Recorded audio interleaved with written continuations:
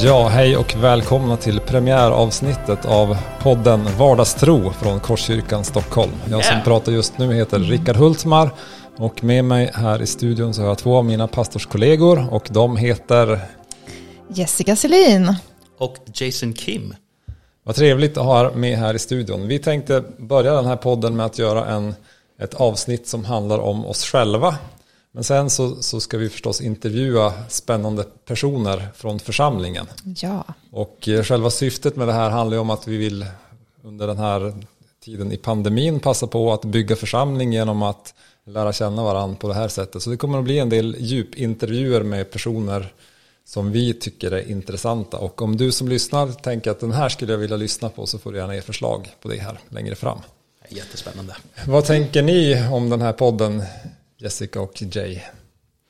Ja, nej men jag ser väldigt mycket fram emot den här podden. Jag tycker det är så roligt att få intervjua människor och få höra om deras liv med Gud. Och speciellt kring just vardagstro som ju är det podden ska handla om. Hur spelar tron roll i vardagen? Det är jätteintressant.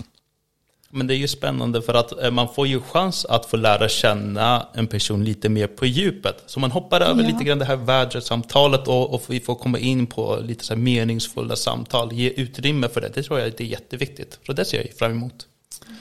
Spännande. Idag har vi oss själva som gäster och jag ser ju fram emot att höra vad ni ska svara på de frågor som jag har kommit på här idag. Ja. Och ni ska också få ställa samma frågor till mig. Innan vi går vidare här så tänkte jag att vi har ju fått lite poddutrustning här som vi är alldeles nya med. Så det här är lite spännande för oss. Och här finns det jättemånga roliga saker man kan göra. Man kan lägga på ett skratt. Och man kan göra en sån här. Och man kan ge en applåd när Jessica sagt något fantastiskt roligt. Ja, precis. Så. Så kan vi jubla lite tillsammans och så. Sen finns det en massa andra också ljud. Men vi ska försöka att låta bli att leka allt för mycket med utrustningen här. Och koncentrera oss på innehållet. Det är väldigt high-tech här måste jag ändå säga. Jag hoppas det låter lika bra som det ser ut här inne. Det ska vi verkligen hoppas. Nu ska jag trycka på ett litet mellanspel här så ska vi gå vidare.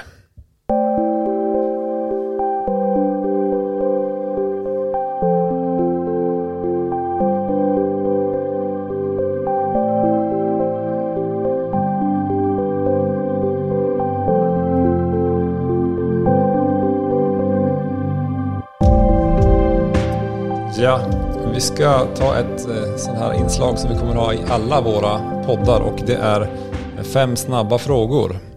Okay. Och jag tänker börja med dig, Jay, här.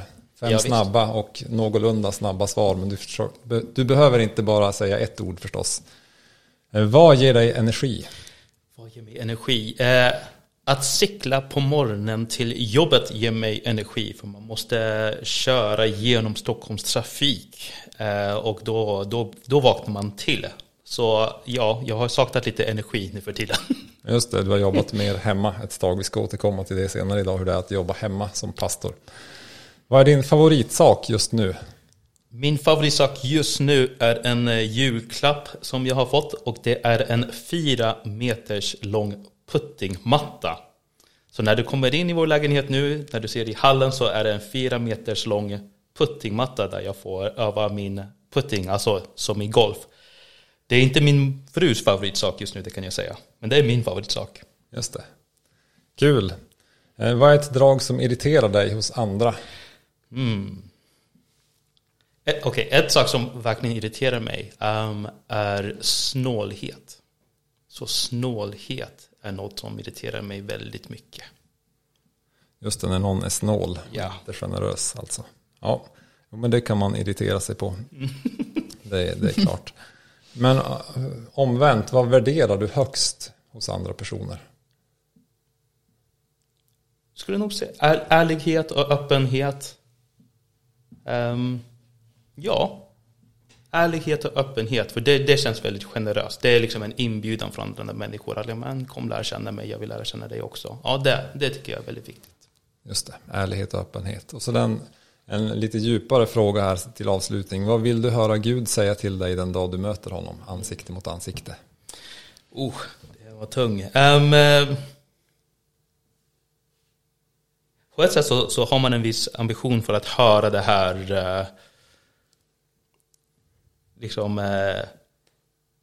well done, my good and faithful servant. Men jag tycker också att om jag ska vara lite realistisk, och jag tänkte på den här frågan, kanske det är mer så här att Gud skulle säga till mig, men välkommen hem min son.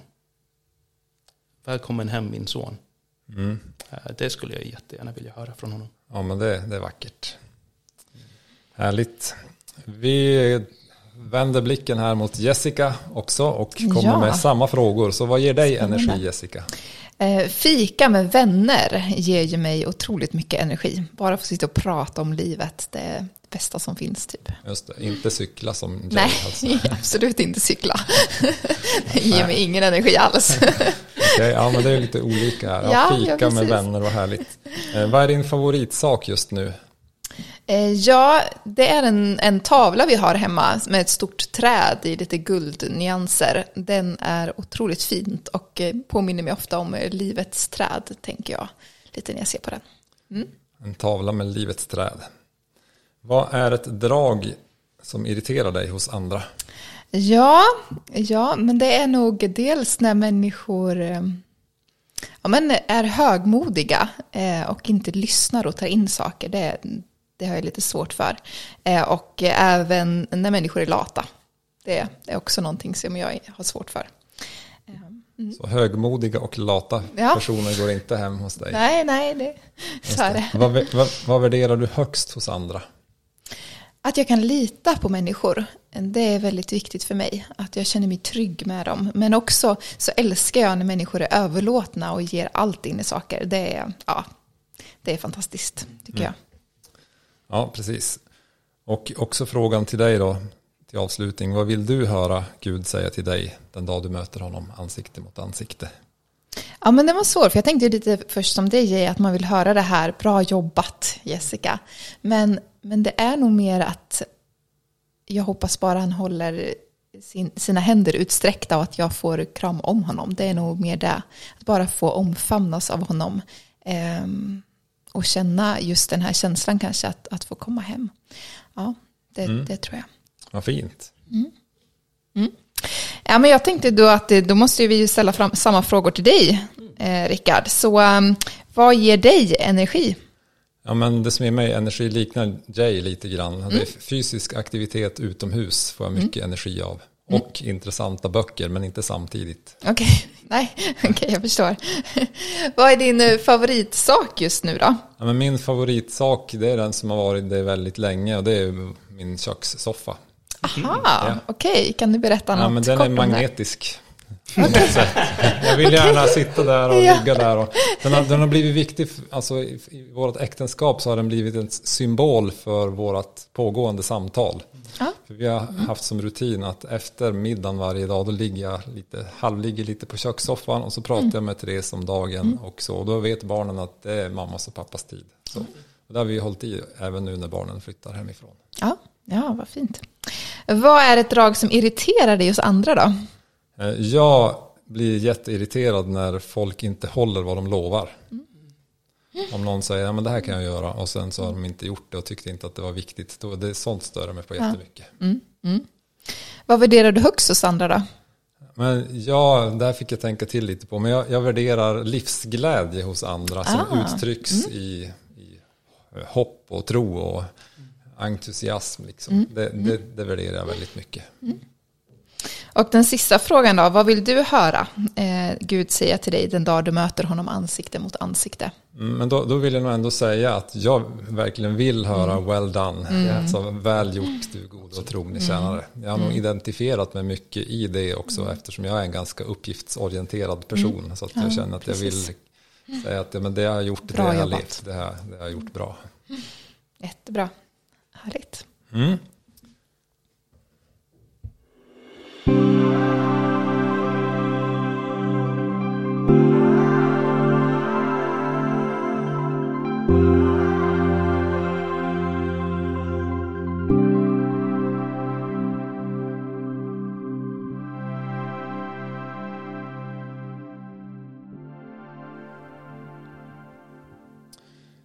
Ja, det var de här 5 snabba frågorna. Och nu så går vi in i den lite mer tydliga delen här som intervju, där vi brukar ha en intervju. Men nu kommer ju vi att intervjua varann istället här. Och då ska jag leta reda på intervjufrågorna här. Eftersom vi är lite nya här så är det lite oordning på alla papper. Men jag tänker att jag tar er i tur och ordning, så får ni skicka frågan vidare till mig sen också. Så tar vi en fråga i taget, så får vi kanske lite samtal om det här också. Ja. Men vi börjar här, Jay. Vad gör du en vanlig vecka i ditt arbete nu när det är pandemi och restriktioner? Jättebra fråga. Och det kanske är någonting som man undrar väldigt mycket över när man inte har gudstjänster eller söndagsskolan live. Vad håller vi på med som pastorer? Och jag kan säga att mycket av det jag gör är att göra den här övergången kanske. Att göra det som är ansikte mot ansikte till det som är digitalt. Så till exempel den här veckan så har jag haft flera Zoom-möten eller Messenger-möten eller chatt som är på gång för att till exempel organisera söndagsskolan, skattjakten och skattkistan det vi har i församlingen. Hur kan vi göra undervisningen som vi kör med vuxna mer anpassad till våra barn? Vad kan vi göra för att göra undervisningen mer levande och taktil? Kan man säga så? Taktil, alltså någonting som man kan så att det blir mindre ord och mer så här hur man upplever det. Så det gör vi via Zoom. Det blir många samtal, telefonsamtal nu, att vi inte träffas så mycket. Men jag försöker skapa utrymme också för att träffa människor utomhus. Sen är det lite bibelworkshop som vi håller på med på onsdagar, förberedelser för sånt. Ja, just det. Och det är egentligen mycket av att vissa saker har inte förändrats så jättemycket. Det är bara liksom hur vi gör det som har ändrats kanske. Ja, nej, men precis. Vi gör lite samma saker, men det har förändrats hur. Ja, hur ser din vecka ut, Jessica? Ja, nej, men det är väl lite samma. Jag gör nog ungefär samma sak som tidigare på ett sätt. Alltså man förbereder predikningar och man förbereder gudstjänster och man jobbar med ungdomssamlingar och så. Det är ju bara att det ser annorlunda ut när man väl gör dem. Eller vad man ska säga. Och sen har jag också en hel del samtal via Zoom och via Facebook och så att själavårdssamtal och samtal om livet med människor. Så att mycket är ju sånt också. Så det har ju fortsatt även om det har förändrats. Ja, för mig, om jag ska svara på samma fråga så har det blivit mycket, mycket mer tid framför datorn. Ja, men det har det ju verkligen blivit. Så att både med Teams och Zoom-möten men också ganska mycket mer e-post och andra meddelanden och skrivande fram och tillbaka. Det kan ju påverkas av att vi är liksom i en period när det är årsmötestider. Så det var det ganska mycket just i min roll med att svara på frågor och så ett tag. Men det blir mycket mer dator och telefon. Och mindre förstås, eller färre möten direkt med människor. Så. Ja, men det tycker jag också att man har märkt av, att man sitter så otroligt mycket framför datorn nu. Jag fick till och med skaffa glasögon, sådana här terminalglasögon, för att jag sitter vid datorn hela tiden. Och det har man ju i en pastorsroll aldrig förut gjort på samma sätt. Alltså förut har vi ju alltid gått på möten eller haft samlingar i kyrkan, medan nu sker allting via datorn. Så. Jag kan säga att jag saknar de fysiska samlingarna en del. Så. Det är bra att vi kan ses via datorn, men det är inte riktigt samma sak. Klart att man saknar det. Ja. Jag märker också att en hel del sån här ställtid har försvunnit. Alltså bara att transportera sig till och från fika och lunchträffar och möten med andra pastorer och så.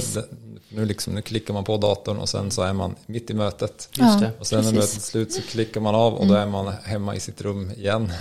Och så man tappar bort väldigt mycket, både mellansnack men också den här tiden när man hinner tänka och be och förbereda sig eller reflektera över det man har varit med om. Så jag personligen har fått försöka lägga in lite sån tid. Alltså, så att jag känner att jag hinner tänka igenom innan mötet och att jag hinner tänka till efter och kanske skriva ner några saker. I början man tänker nästan ett år tillbaks så tyckte jag att det var jättesvårt. Men jag tror att jag har lärt mig lite om det. Men jag tror inte att det är någon av oss som egentligen valde att komma in i pastorsyrket för att vi gillar att sitta framför skärmen. Nej, det är just det människomötet som har varit viktigt för oss. Precis. Och då kommer vi in på nästa fråga. Vad i pastorsarbetet motiverar dig mest eller minst? Ja, ska du börja i? Du var inne på det här mötet med precis, människor. Det kändes som en bra övergång till dig. Det som motiverar mest är nog mötet med människor. Och som pastor så tror jag att man får ganska mycket gratis. Att människor ger en inblick och förtroende in i deras liv. Och det är ju otroligt värdefullt. Och att få uppleva att någon ändå öppnar upp deras liv eller processer som de går igenom och bjuder in mig att gå tillsammans med dem. Jag tycker det är väldigt vackert och det är jag tycker det är väldigt ärofyllt och jag är lite stolt över den delen av yrket och jag vet inte så många andra yrken där man får uppleva det. Så det motiverar mig. För er som inte känner Jay så väl så har han en väldigt stark empatisk förmåga så att jag är inte så förvånad över ditt svar. Nej, precis. att det är människor som motiverar dig. Så Men vad motiverar det minst då om man tänker utifrån pastorsarbetet som det faktiskt ser ut idag? Ja, det som motiverar mig minst är kanske att när man följer människor och det de går igenom och såklart det är inte alltid att man väljer att följa Gud eller följa råd och man ändå går tillsammans med människor och då ser man också den svårigheten och ibland känner man kan känna sig ganska hjälplös men man är fortfarande trogen och man står bredvid människor där de går igenom de här lite svårare perioder. Kanske inte handlar det så mycket om att det är inte så motiverande utan att det är det som är smärtsamt med att följa människor nära. Ja, absolut. Så det kan vara tufft. Vad motiverar dig, Jessica? Så jag älskar att se människor växa. Det är ju min grej. Jag älskar när människor får ta nya steg. Eller det kan handla om allt ifrån nya steg i tron till att förstå sin gåva och börja leva i den. Eller men upptäcka vad man kan och inte kan och så vidare. Ja, jag älskar att se människor växa. Också växa i helande och upprättande.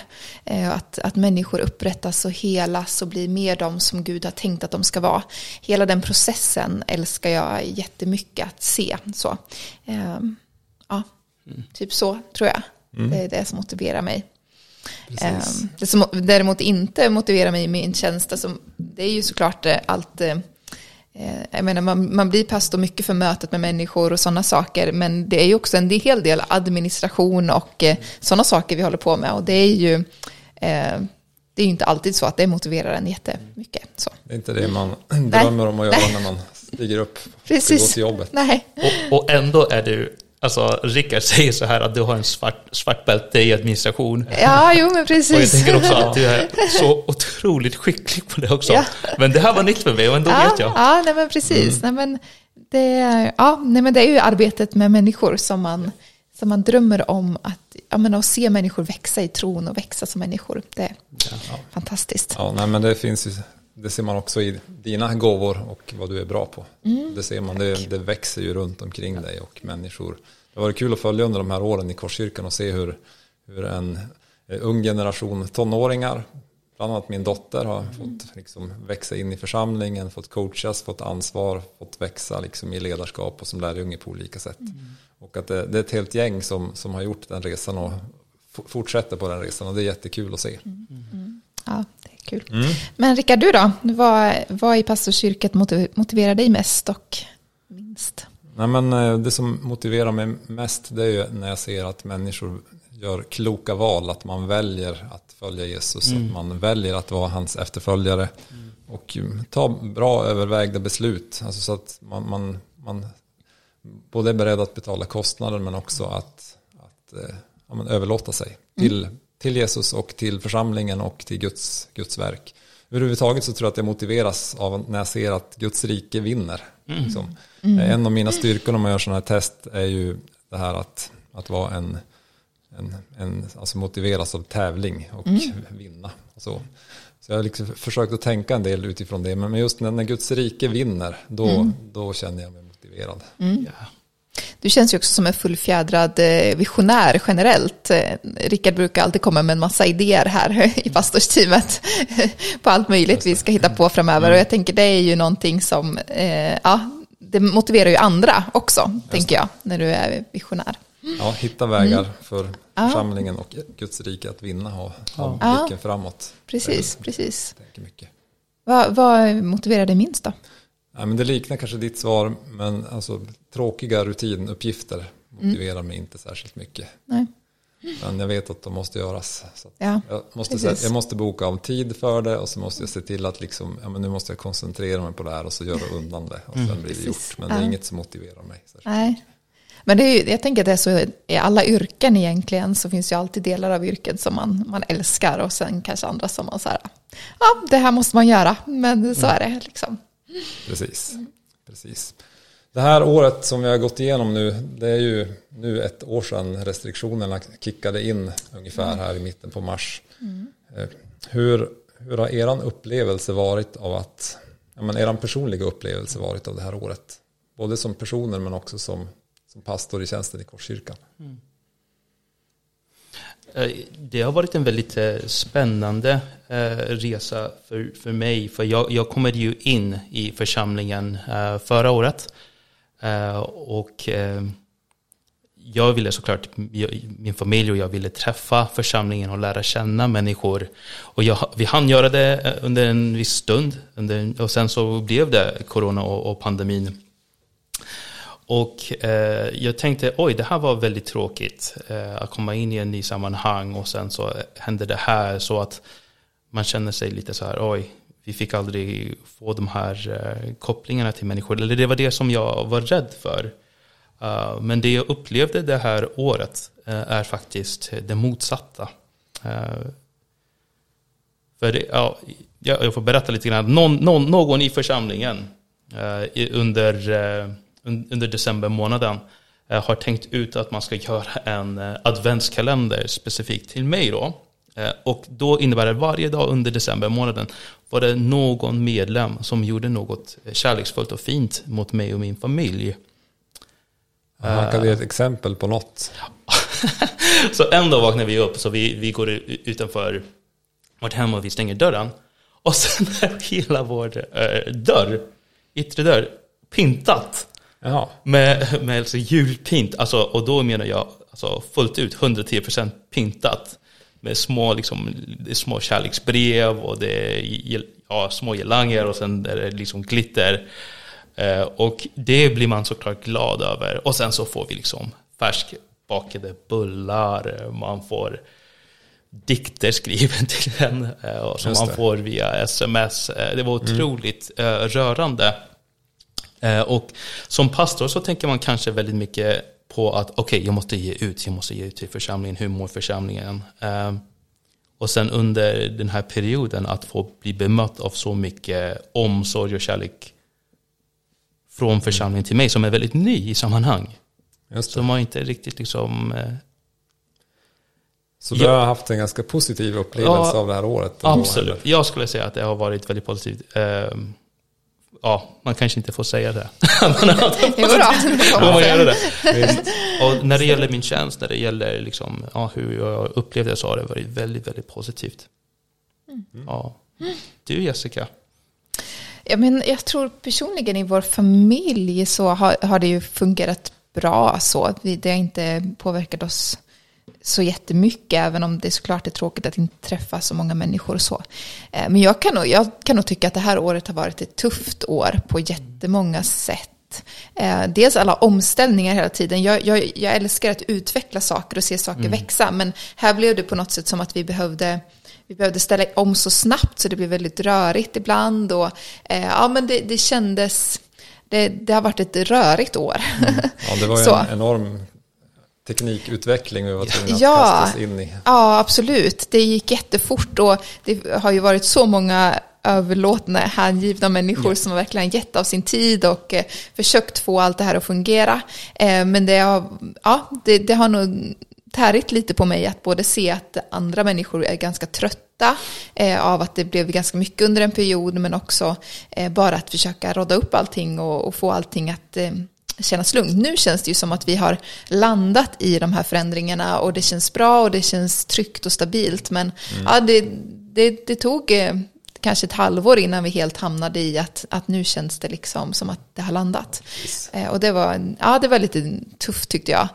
Så att mycket, och sen så har ju också det hänt en del, någon tragisk sak i ungdomsgruppen och så som också har påverkat det väldigt mycket. Så att det har varit ett tufft år, skulle jag nog säga, rent i min tjänst så.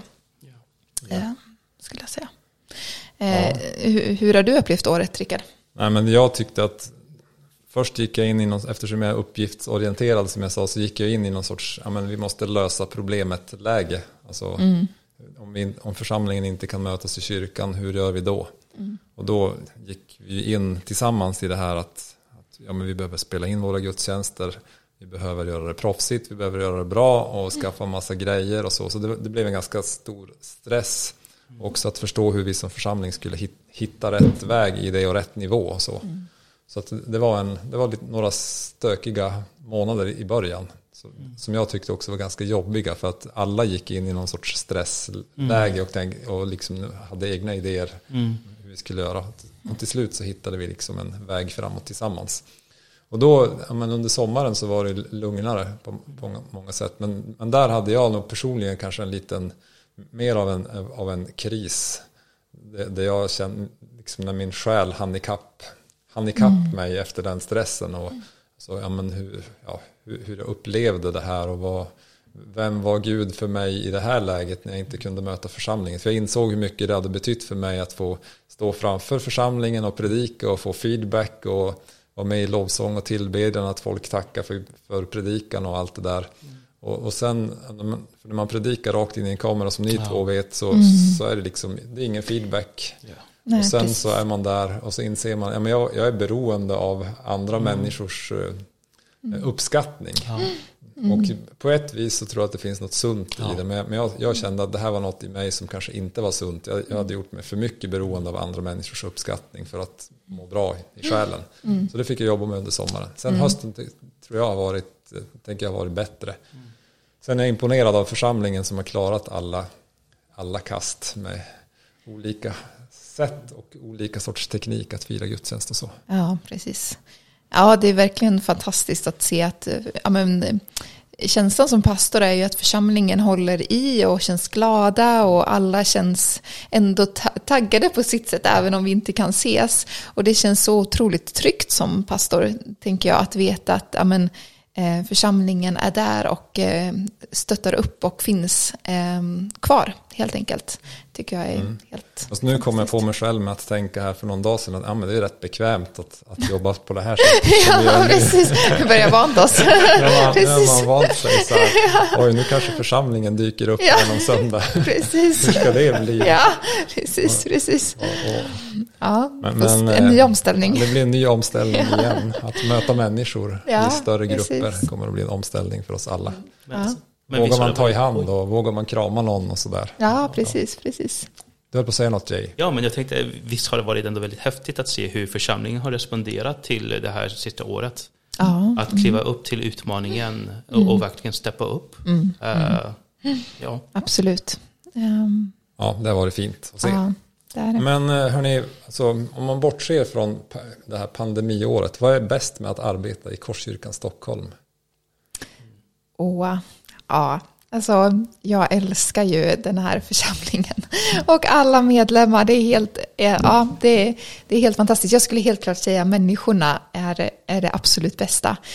Det är människor som både längtar efter Gud och liksom har blicken fäst på vad Gud vill i deras liv och samtidigt bara så mycket fötterna på jorden och bara är roliga, härliga människor som man helt enkelt bara vill spendera tid med. Så att, Ja, men och det som jag nog tycker om så mycket är att få göra saker tillsammans med alla de här människorna. Att vi på något sätt tillsammans får vara med och bygga och göra saker för Guds rike tillsammans. Och all kreativitet och brinnande längtan alla har får liksom vävas tillsammans och så gör vi någonting tillsammans. Ja, jag älskar det. Så att ja, människorna och att det är en väldigt liksom framåt församling. Det går ganska fort från det att man säger att ja, men vi kanske borde göra det här till att man faktiskt vågar göra det. Så det är en församling som vågar förändras och vågar testa nya saker, och det är fantastiskt att få jobba i en sån församling, tänker jag. Vad tänker du, Jay? Jag tycker att alltså, såklart är människor en av den största anledningen till att jobba i en församling. Det som jag upplever som är lite ny i församlingen är faktiskt förmånen att jobba i en församling där ledningen är enad och de faktiskt vill söka Guds rike tillsammans, och att man känner liksom att vi motiverar varandra, vi pushar varandra mot samma mål. Jag tycker det är väldigt speciellt att jobba i ett enad klimat. Och också måste jag säga att jobba med er, med Lars-Göran, LG, med dig Rickard, med Jessica. Att ha så skickliga, kompetenta människor som jag har också så här mycket respekt för när det gäller liksom er tro, hur ni går med Jesus. Att jag faktiskt kan slappa i fel ord. Jag försöker hitta rätt ord här. Att jag kan vila er i er ledarskap. Jag har en sån förtroende för er ledarskap, och det är otroligt att jobba i ett sammanhang där det finns så mycket tillit för varandra i kollegium. Så det tycker jag är toppen. Ja, det är en vacker bild att kunna vila i varann. Liksom, sådär. Det vill jag nog stämma in i. Alltså just eftersom vi är ett bra team, men också kompletterad av styrelse och församlingsledning och många andra ledare som också, som vi som pastorer också kan ta rygg på ibland och vila i deras tro och kompetens. Vi pratade om det någon gång också, du och jag, Jay, att det är en församling här med väldigt kompetenta människor. Så enormt. Det är ju otroligt spännande att få jobba i en sån församling där man känner att jag är inte bäst på något. Typ. Nej, precis. Och det är först kan det kännas lite stressande, men sen så är det ju också en vila i det att jag gör det jag ska göra, så gör andra sina saker och så gör vi något bra tillsammans. Det tänker jag, för mig är det bästa med att jobba i den här församlingen.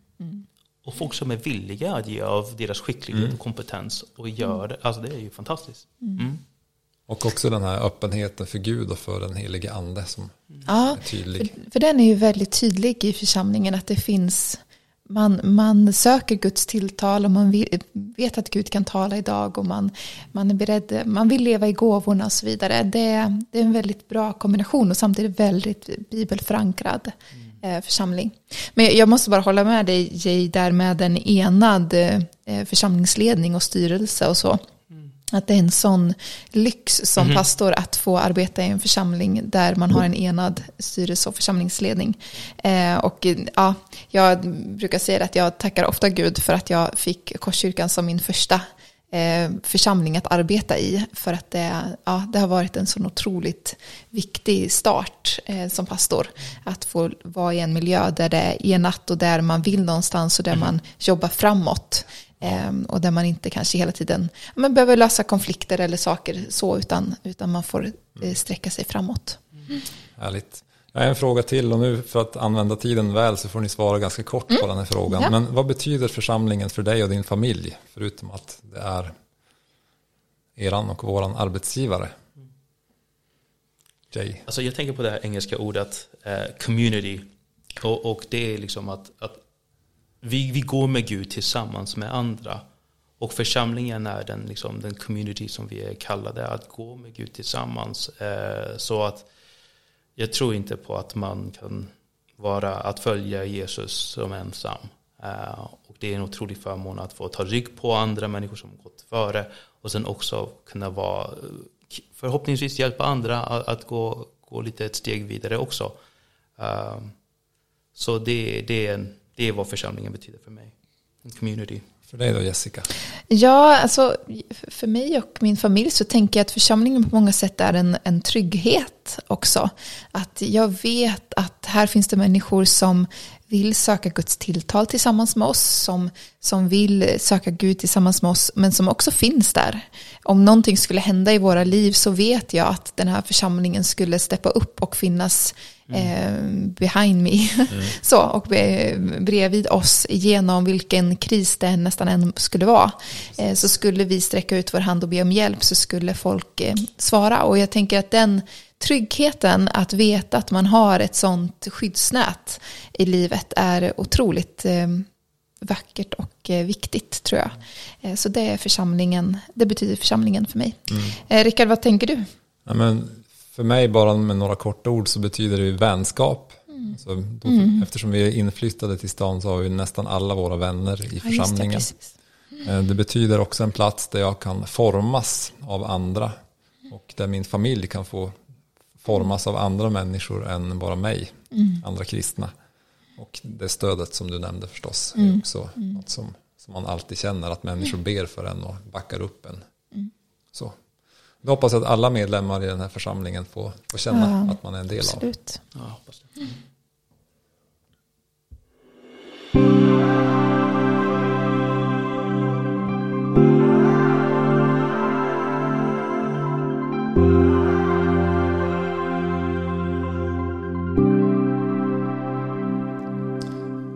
Då kommer vi till en del här som vi också ska ha i alla våra program, och det är frågan: vad betyder vardagstro för dig, Jay?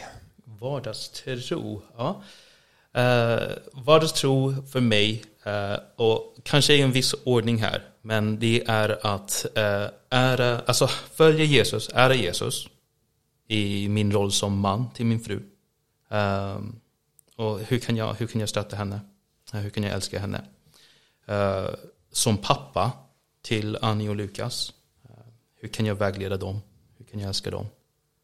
Och sen i mitt arbetsliv så måste jag ändå säga att jag har fått mycket gratis genom att man säger att jag är pastor och att folk söker sig till mig för att fråga: men kan du be för mig?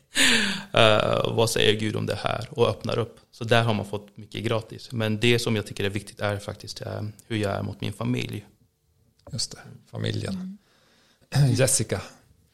Ja, men jag tänker att vardagstro för mig handlar ju mycket om att på något sätt tron ska synas i olika delar av livet. Och det är ju som du säger, i vårt yrke har vi fått mycket, alltså det är ganska lätt att visa sin tro i sitt yrke.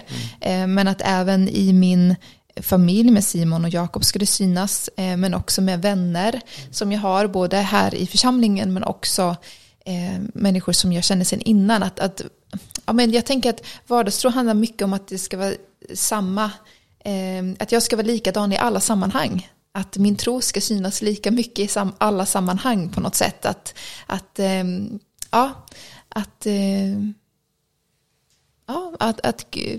tron blir synlig på olika sätt bara i alla mina sammanhang, tror jag. Precis, hela livet. Hela livet, ja, precis. Ja, men precis. Och sen ser det olika ut beroende på om jag är med en vän som inte delar tron eller en vän som delar tron, eller om det är med församlingen eller så. Men ja. Lite så. Och du, Rickard, vad tänker du? Jag håller med om det ni säger förstås. För mig blev det en upplevelse när vi för några år sedan skulle göra en övning där vi skulle skriva namn på människor som inte känner Jesus som vi skulle be för. Så insåg jag att jag har inga sådana namn här i Stockholm.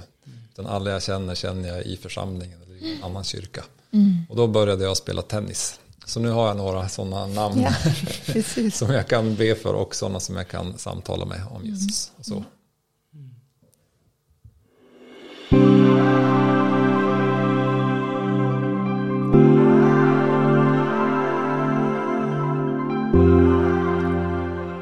Vi närmar oss avslutningen på det här första poddavsnittet i Korskyrkans podd Vardagstro, och ska snart avsluta. Men är det något som ni vill skicka med här till avslutning?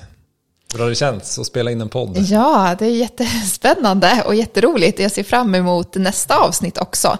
Vem är det vi har på besök då, Jay? Vi har ju Maria Hedström som jobbar på vardagen som chefbarnmorska på BB i Södertälje. Och vi kommer höra lite grann hur vardagstro ser ut för henne på hennes jobb. Det låter ju jättespännande. Det är en värld som man bara har väldigt korta glimtar av. Jag har 3 sådana glimtar när mina barn har fötts. Ja, precis. Det var väldigt speciella upplevelser. Det blir spännande att höra om någon som har det som vardag, tycker jag. Ja, men precis. Och podden läggs ut på torsdagar klockan 13.30 ungefär, så håll utkik efter den. Och med det så tackar vi för oss idag. Tack och hej. Hej. Hej då!